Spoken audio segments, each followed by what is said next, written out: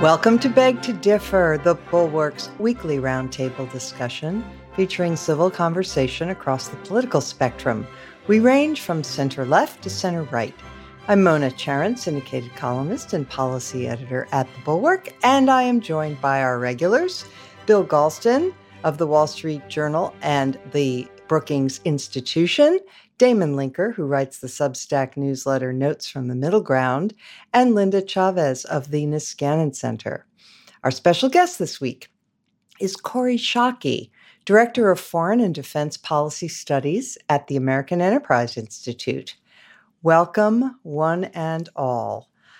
We live in a crazy new world in which the death in prison of the chief rival of the Russian, I almost said Soviet leader, because there's scarcely any difference these days, was not commented upon by Donald Trump for the longest time. In fact, he does now have an unbroken record of never saying a harsh word about Putin. And aid for Ukraine is hanging in the balance. Bill Galston had a piece this week describing all this. But Kori, I'm going to start with you. If you can set the stage for us about the battle over funding for Ukraine. There are lots of people now in the Republican Party who are not only unconvinced that this war is winnable or that it's in our interest, but actively rooting for Putin. Yeah, it's both a moral and a strategic collapse by my fellow Republicans to believe that we should no longer assist people desperately fighting for their freedom and the sovereignty of their self-determination. I think there are two lines of Republicans. One, as you've already mentioned, Mona, is Donald Trump, who clearly aspires to be a Putin-like character, one that inspires fear rather than ridicule, and that has unconstrained ability to pursue vendettas despite constraints of law or morality. And then I think there is the second strain, which is represented by Senator Vance of Ohio, who are trying to dignify the Trump position with logic, right? Saying that we should care so much about Ukrainian lives that we shouldn't help them fight for their freedom, that we should consign them to Russian control despite the war crimes that the Russians have committed, that somehow that's good for Ukrainians and allows us to take the moral high ground while abandoning support for Ukraine. And I think both of those are terribly wrong, and both of them deserve condemnation by people of conscience. Yeah, it's interesting that J.D. Vance doesn't take into account the wishes of the Ukrainian people who have expressed in the clearest possible terms that they would rather fight than submit. So, it's nothing like somebody saying, there, I'm doing this for your own good, as they sell you out. Exactly. I thought it was a hopeful sign, however, that the editorial board of the Wall Street Journal is continuing to prosecute the case that war for Ukraine is in American interests and to criticize those Republicans who don't support it and criticize Vance in particular, who should know better than to take the morally bankrupt position he has taken. Well, Vance is a hopeless case, in my humble opinion.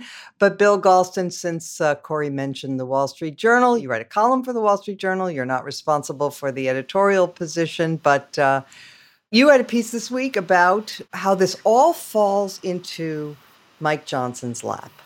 And you're saying he has the opportunity to do the right thing. I have to tell you that I've been trained over the last 8 years not to put too much stock into Republicans doing the right thing, the thing that conscience demands. What do you think? Well, he has the opportunity to do the right thing. Whether he will seize that opportunity is a different question altogether.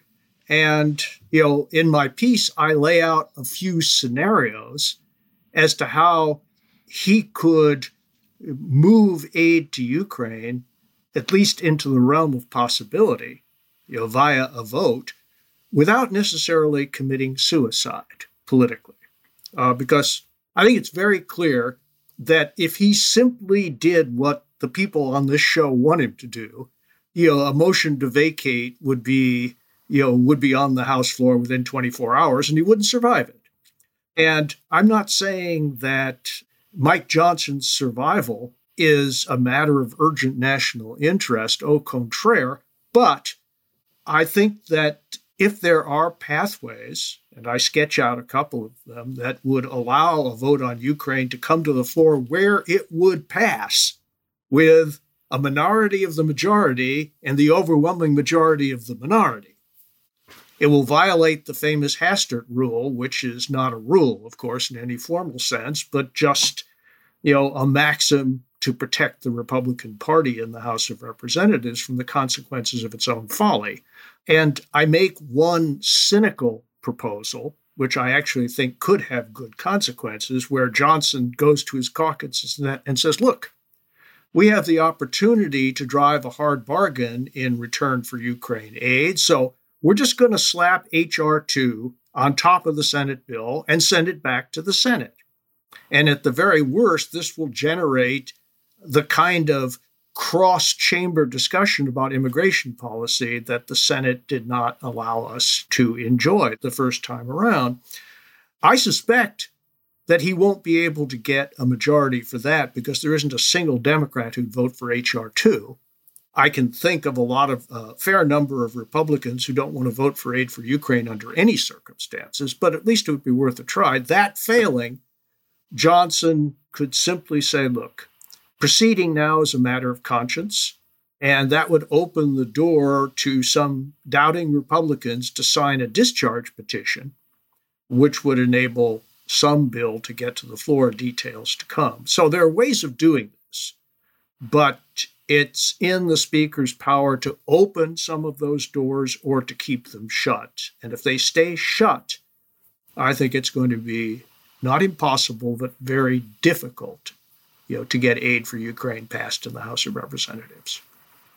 Linda, the gambit of saying we can't give aid to defend Ukraine's border when our own border is under attack, that was revealed as a pretext, right, in the last couple weeks. I mean, once they had gotten a huge amount of concessions about what to do about our southern border, they still tanked it. I mean, does this all come down to whether a few Republicans in the House are willing to risk their careers because of the nature of the GOP primary electorate, willing to risk their careers by teaming up with Democrats and voting for a discharge petition? Well, unfortunately, I don't see any other way. I mean, I don't think, unless God tells him, Mike Johnson changes his mind. And since he has, apparently a direct line from God, maybe God will intervene. I don't mean to make light of this. It is really tragic. I mean, there are two tragedies here. Clearly, the biggest tragedy is what is happening on the ground in Ukraine. They are literally running out of ammunition. And, all of this folly about how, the Europeans can do it. I'm sorry, the Europeans do it.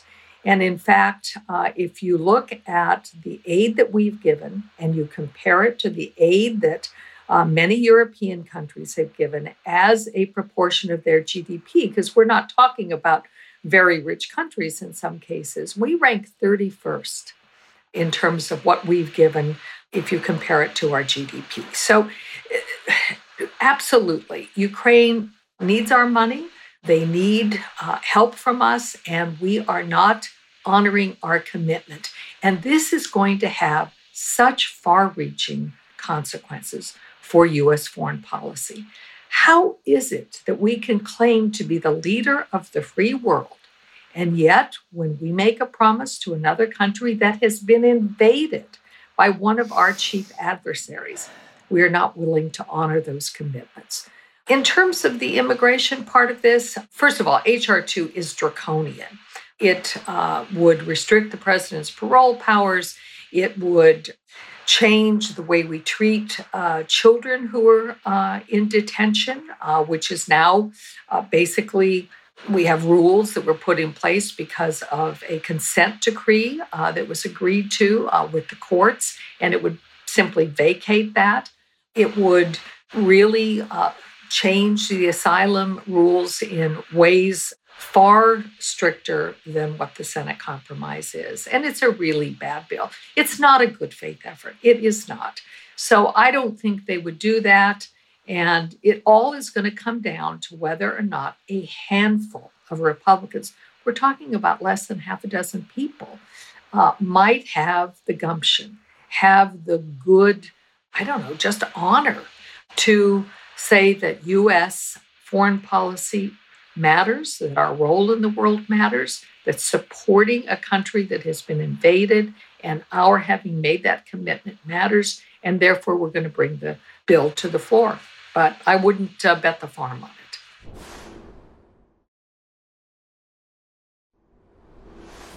And we've discussed on this podcast in the past that, it's a newsflash. Hunter Biden's not a good guy. He's done some skeevy things. He's traded on the family name and so forth. But the Republicans, they're not interested in, saving people who are fighting for their lives against a vicious invasion. But they're very interested in all aspects of Hunter Biden. This week, the independent counsel who has brought serious indictments against Hunter Biden on tax and other charges also prosecuted this character, Alexander Smirnov, who is one of the witnesses that the Republicans have been trumpeting now for more than a year as proving that Joe Biden and Hunter Biden both took bribes. And not only do we find out that he's a liar and he's been indicted by the same David Weiss who is prosecuting Hunter Biden, but that he has ties to, guess who? The Russians, the Russian intelligence services. Your comments? It's absolutely shocking. How could this have been the case? I can't believe it. It's interesting. As a centrist, kind of center-left leaning centrist, I have friends and acquaintances across the political spectrum. And yes, this includes even some people in the Trumpy orbit, the kind of people who have been trying over the last 7-8 years to kind of make Trumpism a thing that makes sense, that you could come up with public policies advancing a kind of outlook and a sort of ideological configuration growing out of the Trump impulse that drives him in politics and attracts his many admirers on the right. And every time something related to Hunter Biden or even Joe Biden circulates on the right and ends up filtering into the House on the right and making it into, the impeachment inquiry or some other thing among Republicans in the House, they send me Twitter DMs, X DMs, or just, text messages or emails like, look. And I remember a few months ago, oh, look, this Smirnov guy, look what he's saying, like as if they want to say, gotcha. And my stock response to this is always very interesting. Let's see how this works out. Because sheer empirical observation tells me that almost every time something like this happens, something blows up. The person gets arrested. They're accused of bribery. They've had lots of meetings with Russian intelligence officials that had not been disclosed. And so my sense in these cases is always, let's see how this works out. Maybe this is it. This is the thing that'll take down Joe Biden through his son or whatever the case. And so this week we had the latest example of this. Smirnov, oh my, well, he seems to not be such a reliable character and has a habit of, meeting with Russian intelligence officers. It is really astonishing, and this is a nice parallel discussion to the earlier one we've been having about Ukraine and the fact that the Republican Party has shifted now to be, in effect, advancing Russian interests, which it then uses to redefine American interests so that they're aligned somehow. But let's be serious here. I mean, the Putin government wants to stir the pot, create chaos in our politics, and just get us squabbling and fighting amongst ourselves to such a degree that basically we can't get anything done. We can't get a bill passed. As far as Putin is concerned, he probably doesn't care that much whether you actually have Trump in the White House or Biden in the White House, as long as we can't even pass a bill to fund Ukraine. As long as we're so twisted up in knots and unable to actually formulate a coherent policy over 4 years of one administration, that we come in and we have this strong stand in defense of Ukraine, and now we can't even continue and follow through on the funding less than 2 years after the war started, after we made these guarantees rhetorically and in terms of material and strategic sharing and intelligence sharing and so forth, rallying Western Europe to do this as well as much of the rest of the world. And as long as he can lead us to end up in that position, tripping over our own feet so we can't get anything done, he's probably willing to say, it's a good day's work. And it is truly revolting that the Republicans have decided that, well, if it helps us make some hay in our internal domestic political squabbles, then sure, we'll play along. It's useful to us. And that is, for me, really where the moral collapse of the Republican Party shows most boldly. Yeah, and in a classic little piece of misdirection, apropos of a former KGB agent, Putin allowed us how, he would prefer to see Biden reelected rather than Trump, which is, of course, the exact opposite of Putin would never lie. No, so, never. I also heard circulating this week, there's evidence that's been revealed that actually he preferred Hillary Clinton in 2016. Oh, sure. Yeah, right. Sure. Whatever he says, he's a very admirable person who only speaks very truth. Trustworthy. Especially if he's speaking to Tucker Carlson. Right. So, Bill, did you want to ask Corey a question? Yes, I do, Mona, because it concerns our Ukraine policy in the broadest sense, namely the aims of our policy. And I think that the Biden administration, to some extent, has been weakened by its failure to state a really clear set of objectives. I think I understand why. And here is my question. Eric Edelman and David Kramer have just published a piece, criticizing what they call 4 myths. And myth number 1 that they criticize is the idea that Ukraine can't achieve its maximalist objectives of driving the Republicans out of every square kilometer of Ukrainian Russians, territory. I think you meant to say. What a Freudian slip. Yeah. What did I? You said Republicans. Drive the Republicans out of every square. Good God. Oh, yeah. Well, Understandable. That's we absolutely knew what you meant. That's my war aim. But unmasked. Okay. And they are quite dismissive of people who argue that even if we deliver all of the aid that we have promised Ukraine, that aim is simply unachievable. I have come to the conscientious conclusion that it is not achievable. What do you think? Well, I have been too optimistic on this in the past, as you know. I do, yes. You still owe me a lunch, by the way. But I do think it's achievable, provided 2 conditions prevail. One is that you get continued American military equipment to Ukraine. Yeah. And the second is that the Biden administration relax its restriction on Ukraine using American provided weapons to strike Russian territory. The constraint has prevented us, Ukraine, there's my Freudian slip, has prevented Ukraine from being able to push the Russian military back far enough from where it's fighting to complicate Russian logistics. And so I think if those two conditions are relaxed, Ukraine can grind its way through the minefields and be able to retake its territory.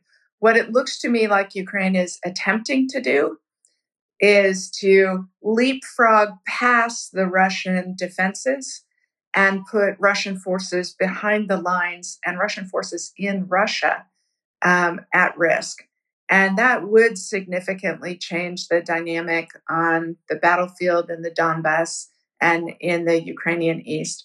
The second thing that makes me reasonably optimistic that they can is that Ukraine now controls the Black Sea for most intents and purposes. And that will permit, I think, in the court, if we relax the constraint on ranges at which weapons can be used, that will allow Ukraine to cut the Kerch Bridge. We have been hesitant to relax the range restriction because the Biden administration is, in my judgment, too much concerned about the potential for Russia expanding the war to NATO countries. That is, they're so concerned about Russia losing that they are permitting the war to drag on inconclusively. And relaxing the range and getting the weapons, I do think, would make a significant difference to the course of the war, which otherwise is going to be a slow, unsatisfying grind to repeal Russian control.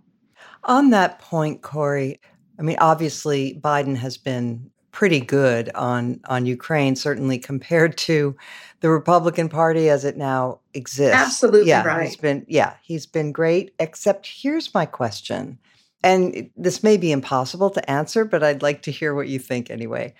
Throughout the first 2 years of the war, especially in the first year, there was a pattern, which was Ukraine would ask for a weapon system. We would say, oh, we can't give you that. And then eventually we would give it to them, but it'd be way later than initially the request came in for, whether it was long-range artillery or planes or any. And so my question is, do you think the war would have gone differently if we hadn't been so dilatory about getting Ukraine the weapons it asked for? I do. So if doing a net assessment of Ukrainian and Russian military forces, the Ukrainians are incredibly adaptive. They struggle to scale their success across their forces. The Russians are almost the reverse, which is they are plodding, unimaginative, and persevere in unsuccessful approaches. But once they take a lesson, they scale it effectively across their forces. So time is a really consequential variable. There's a great piece in the Washington Post, an interactive visual piece done by my AEI colleague Brady Afric a couple of months ago that shows, using satellite photography of the battlefield, the way that these 6 months of Western hand-wringing about providing tanks to Ukraine permitted the Russians to build these deep 3-tier in-depth defenses in territory that they hold. So I think it's absolutely true that while we have been worrying about what may happen if we provide the weapons, Russia has taken effective advantage of that time. Okay, one other question on this, and it is regarding the role of Nikki Haley. For the longest time, she sort of was very careful about not taking Trump on directly. It was all sort of passive voice. You know, she would say things like, well, chaos seems to follow him, rather than directly confronting him in the Chris Christie fashion. But now that she's the only one left, That has changed, and she is going after him directly. So, for example, regarding Navalny, where Putin murdered Navalny, she's been very clear that it's outrageous for Putin to do this and for any Republican not to condemn it. Linda said a few weeks ago that she thinks the continuation of Nikki, in the race is a really good thing. First of all, because it triggers Trump, and that's good. And second, because it reminds that perhaps saving remnant of Republicans in the party of how unacceptable Trump is. What do you think about Haley and her role? I think the same, that she is unquestionably better for America's national security than Donald Trump is for American national security. She's unquestionably a sounder strategic and moral voice than Donald Trump is. And I'm really glad that she is planting her flag for the positions on foreign and defense policy that she is. Okay, thank you. Now I'd like to turn to another topic, which is the Israel-Gaza war, which is grinding on. And I want to get into some areas that we haven't touched on before. So there are calls throughout the world for a ceasefire. The U.S. just vetoed a UN resolution on that matter. There are demonstrations all over the world. Linda, I'm going to start with you on this, calling for a ceasefire. And there's no question that there's terrible, appalling suffering being endured by both sides, but more by the people of Gaza. But doesn't it strike you as a bit odd that there are no demonstrations or demands that Hamas release the hostages or stop firing missiles into Israel? I mean, we all want peace, but... Yeah, I mean, that's exactly the point, Mona. In order to have a viable ceasefire, in order to have viable negotiations, you have to have both parties coming to the table willing to negotiate. And with Hamas, all they want is a pause in the fighting. Why do they want that pause in the fighting? Do you really think it is to get humanitarian aid to civilians in Rafah and elsewhere in Gaza? No, it's for them to be able to try to regroup and to be able to conduct their war on Israel more effectively. And I think that's the problem here. There really is no good faith on the part of Hamas. The war could end tomorrow if, those Hamas leaders who were responsible for October 7th would simply put up their arms, come out of their tunnels and holes, and, oh, by the way, also hiding in hospitals and other humanitarian sites. If they would do that, it would end. But they're not willing to. And there is simply no pressure on Hamas. It is all on the West. It is all on Israel and the United States for providing Israel. The problem is it is now spilling over into American politics. And, Michigan, we, are going to have a primary there. And there is a organized move afoot to have people vote no preference, to not Democrats vote no preference, rather than to vote for Biden. You have Representative... Led by Rashida Tlaib. I was going to say, just going to mention her name, Rashida Tlaib, who is organizing this effort. But, it's joined by others. And, I'm afraid that people within the party, particularly those who are more progressive and would like to see this all go away, are going to begin to apply pressure. We've already seen it that, the United States, we have vetoed ceasefire resolutions at the UN. We've also come up with our own ceasefire resolution, and who knows how long this will last. President Biden was part of the Obama administration. The Obama administration was not the best friend of Israel. And I really do fear about how long this lasts and whether or not we're going to see an erosion of that. We've already seen an erosion in support of Israel, and I worry about that. Corey, what do you make of the argument that Israel is creating another generation of people who will hate Israelis with a burning passion? They will have lost brothers, they will have lost babies, mothers, etc., and that this war, which Netanyahu says is to destroy Hamas, will instead, it won't destroy Hamas, and it will just be igniting another generation of this hatred. I do think it will ignite another generation of hatred. There is no military that is good at urban fighting. We're not good at it. You've seen the way the Russians prosecute urban fighting in Ukraine. So no military is good at urban warfare. The second thing is most of the Israeli military are reservists. That is, they're not full-time soldiers. They don't spend every day training for how to do this well. But all that said, as Linda pointed out, Hamas bears culpability, and the ceasefire movement is placing all responsibility for the destruction on Israel, rather than the fact that Hamas, first of all, put this in play with their terrorist attack, but second of all, are tunneling under hospitals, are putting rockets on apartment buildings, are encouraging civilian harm precisely to create that next generation of hostility. Damon, there is also a Netanyahu problem, namely that because of his own personal corruption and because of his lust for power, a long war is actually in his interest, right? I mean, because he knows that the Israeli people have said through opinion polls, they want him out as soon as the war is over.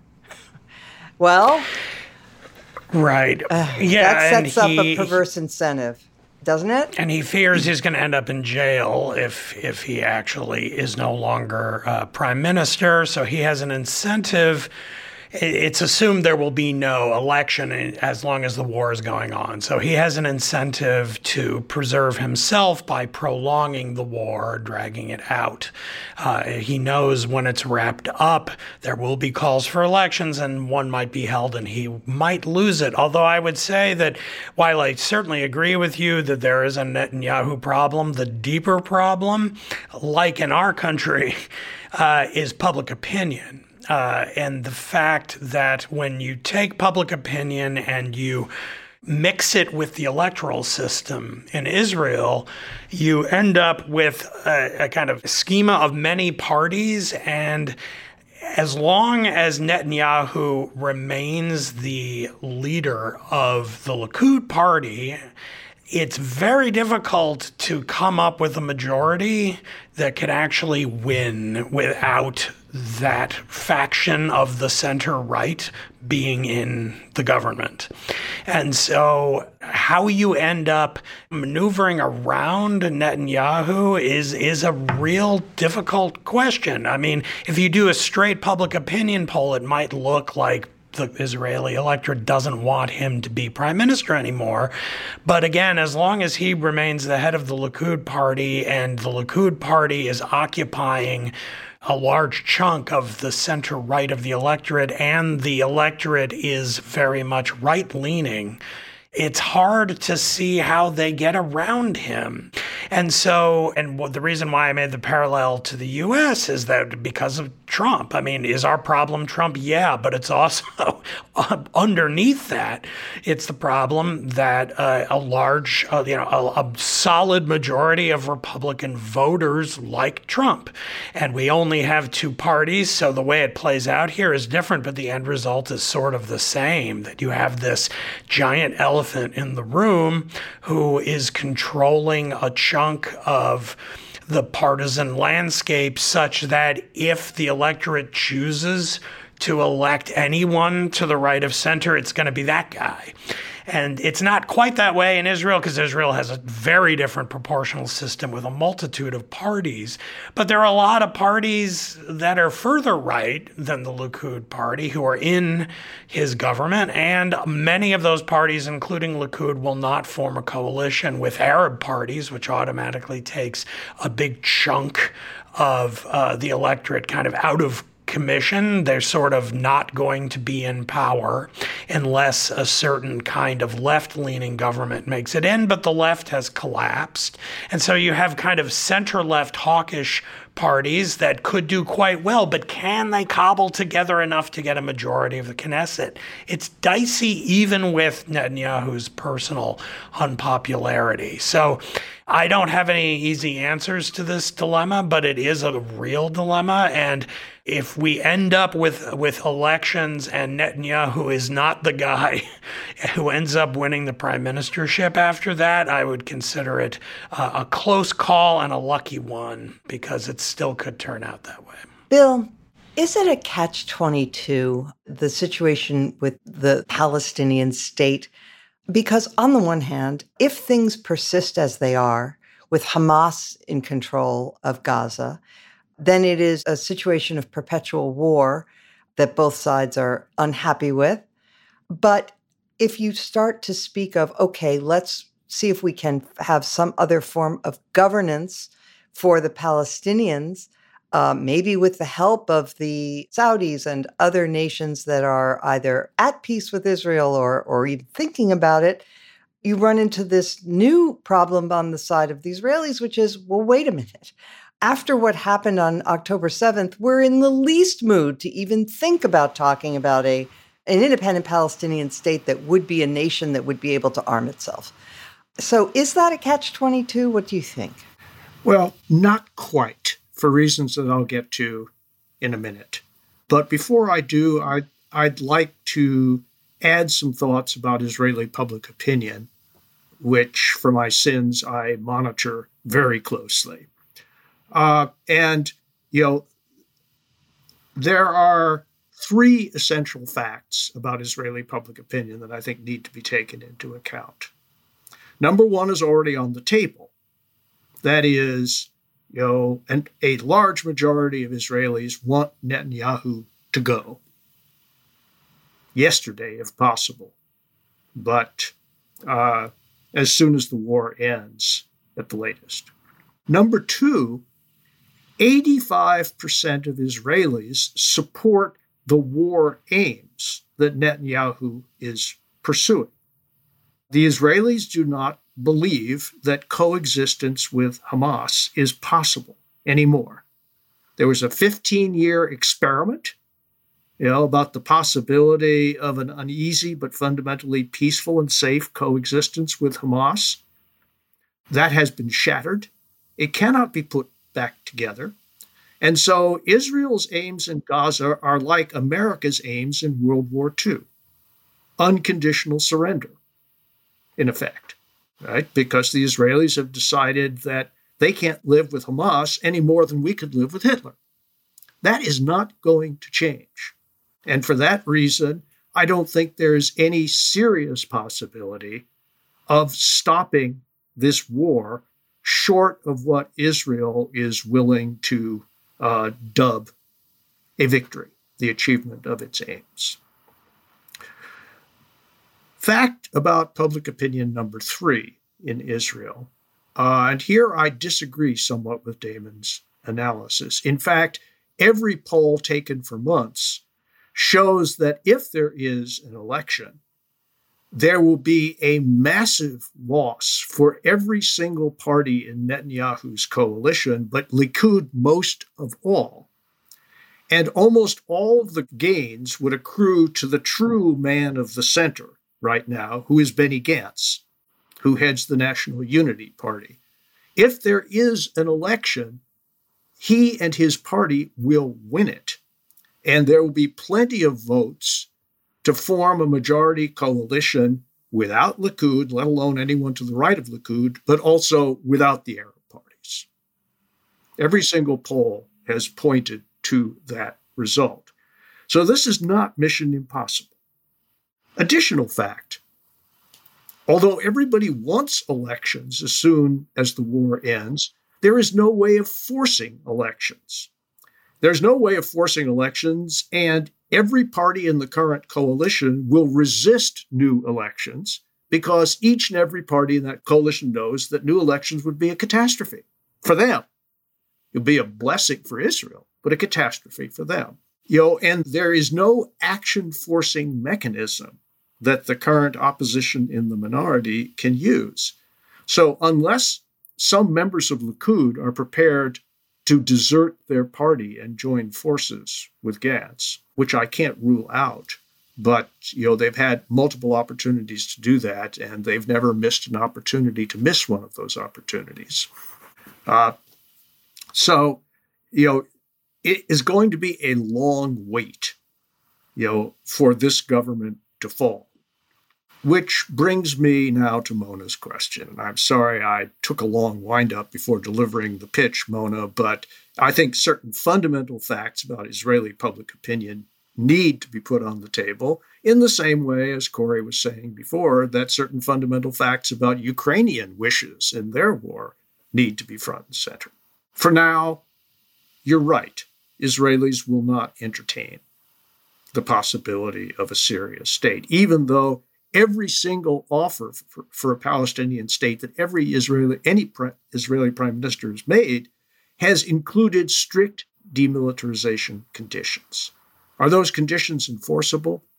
That's a question, but there has never been a proposal on the table that would allow a Palestinian-led political entity to receive arms from anybody.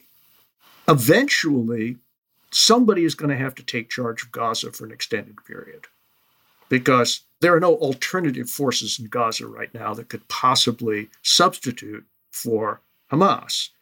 The Israelis don't want to do it, but they may have to because I doubt very much, that the Saudis want to take charge of an international peacekeeping force in Gaza.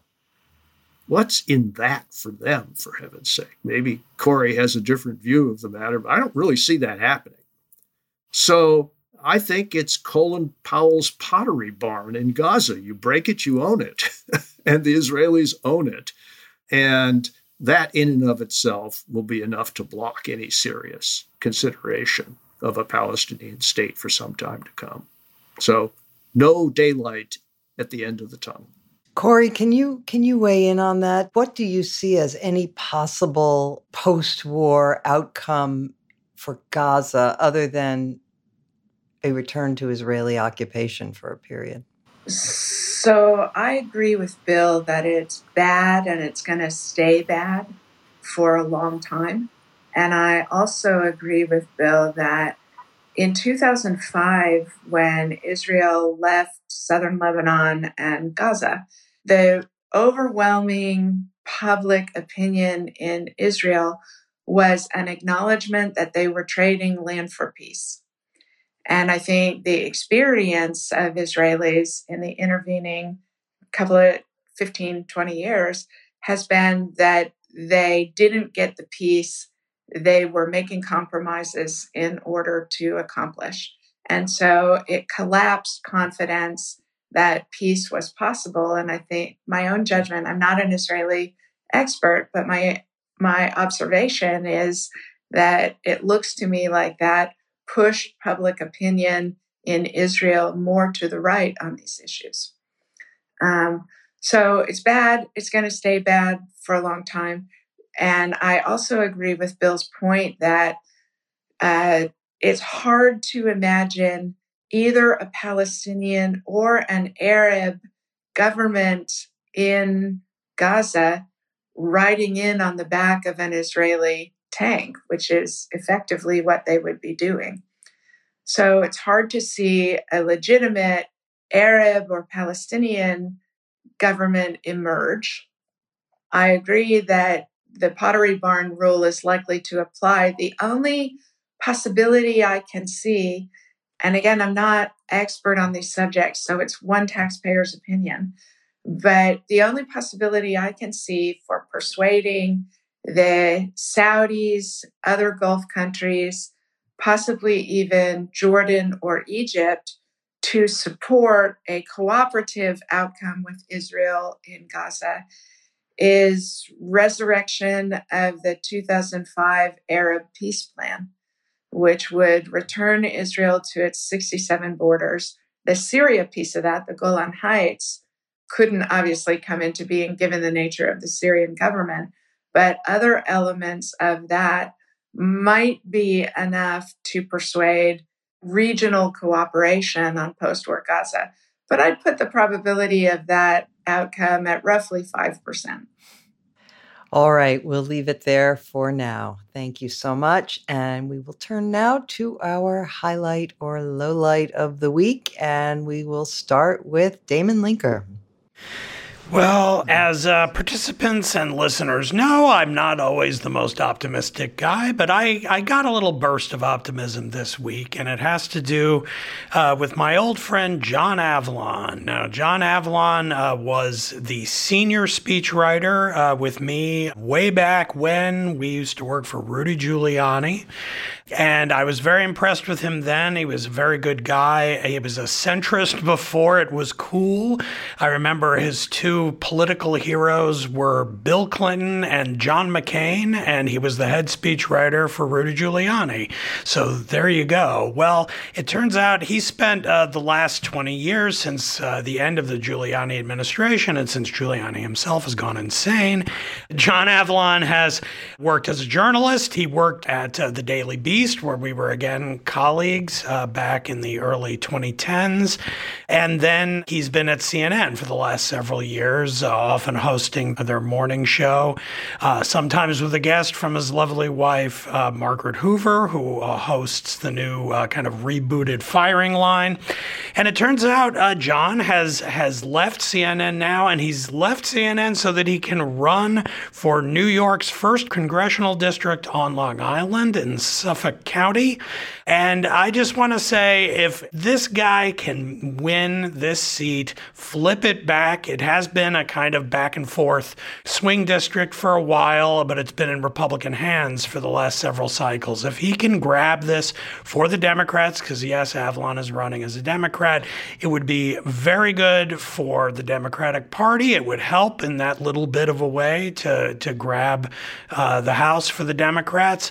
But just having a guy like Avlon in office would be a very hopeful sign, I think, for the future of the country, because he represents the good old and hopefully new style of genuine civic-spirited public service. So he's a good guy, and I'm cheered to see that he's running for office, giving a little bit of hope to this old cynic here.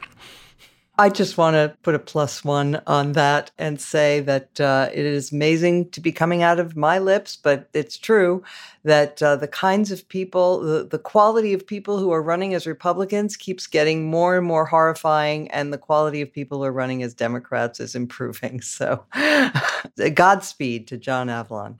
Kori Schake.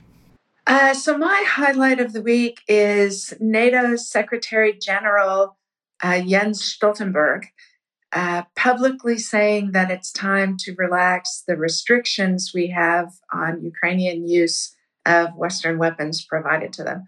I think it could be consequential in helping Ukraine regain its internationally recognized territory.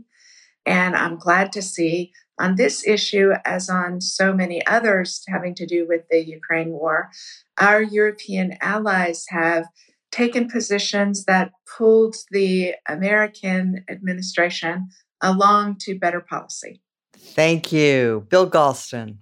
Well, my offerings in this slot are usually as heavy as a day-old knish, but I'm here to improve the mood. So my highlight of the week is an article a few days ago in the New York Times, where, a pretty young man explores the age-old question of who pays for dinner on the first date. And I was interested to discover that although second, third, and X dates, are are a matter of negotiation, there is still an overwhelming agreement that on the first date, the man pays. That's interesting, but even more interesting are the reasons given for that preference by the women. And the one that struck my eye was the argument offered by one, as a matter of fact, a woman that the New York Times reporter dated, maybe still dates for all I know, to the effect that because it takes women longer to prepare for dates than it does men, that they ought to be compensated for that time by the man paying for dinner. And this struck me as one of the most remarkably arresting arguments I'd heard in quite some time. So that's my highlight of the week. Women of the world, your makeup is worth cash.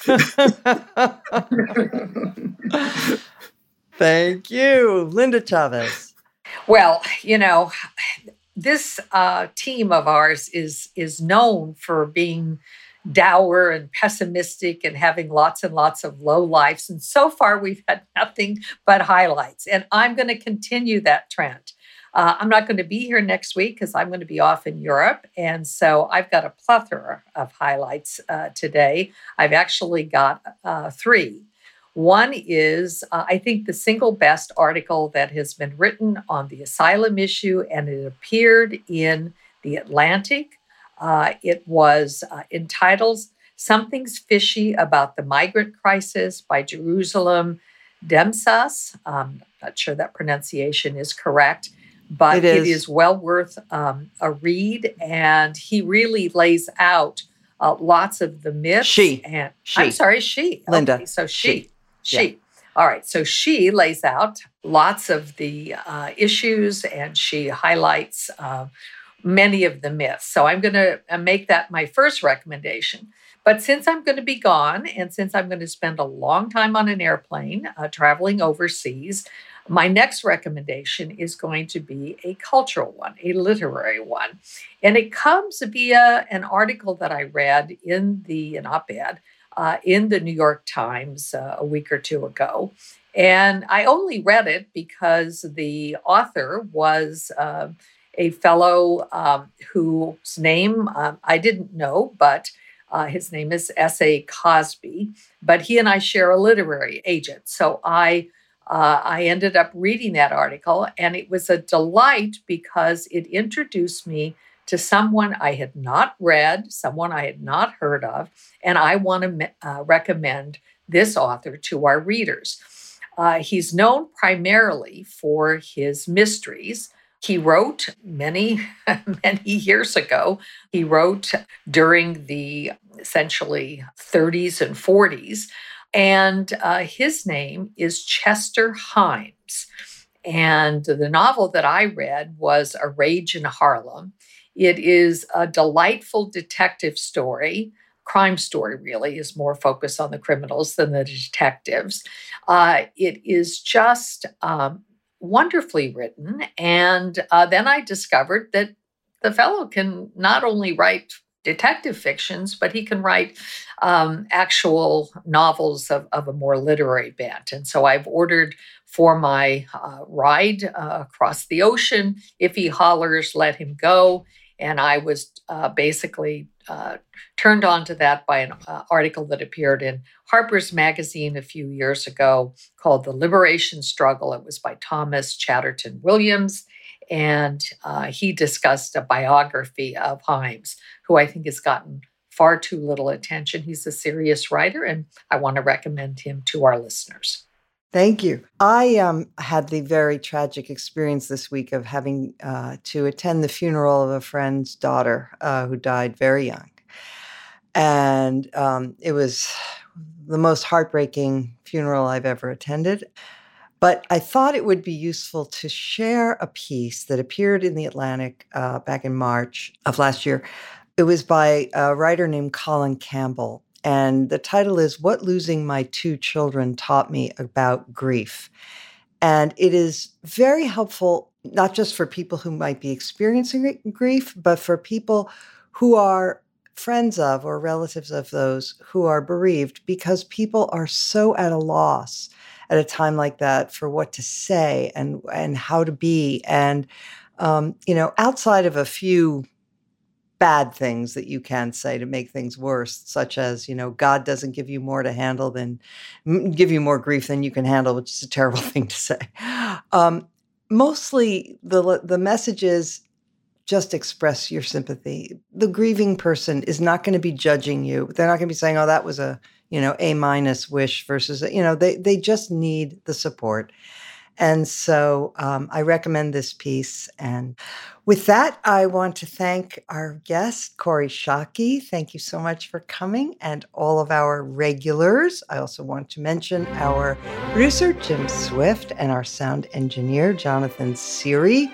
Also want to thank our wonderful listeners and viewers on YouTube. We appreciate it, and all your comments. And also, please, if you don't mind, if you would just give a rating and even a review if you enjoy this. Apparently, this just activates those algorithms and then recommends this to other people who might like it too. And this apparently is key. So we would very much appreciate that. And we will return next week as every week. Bon voyage, Linda.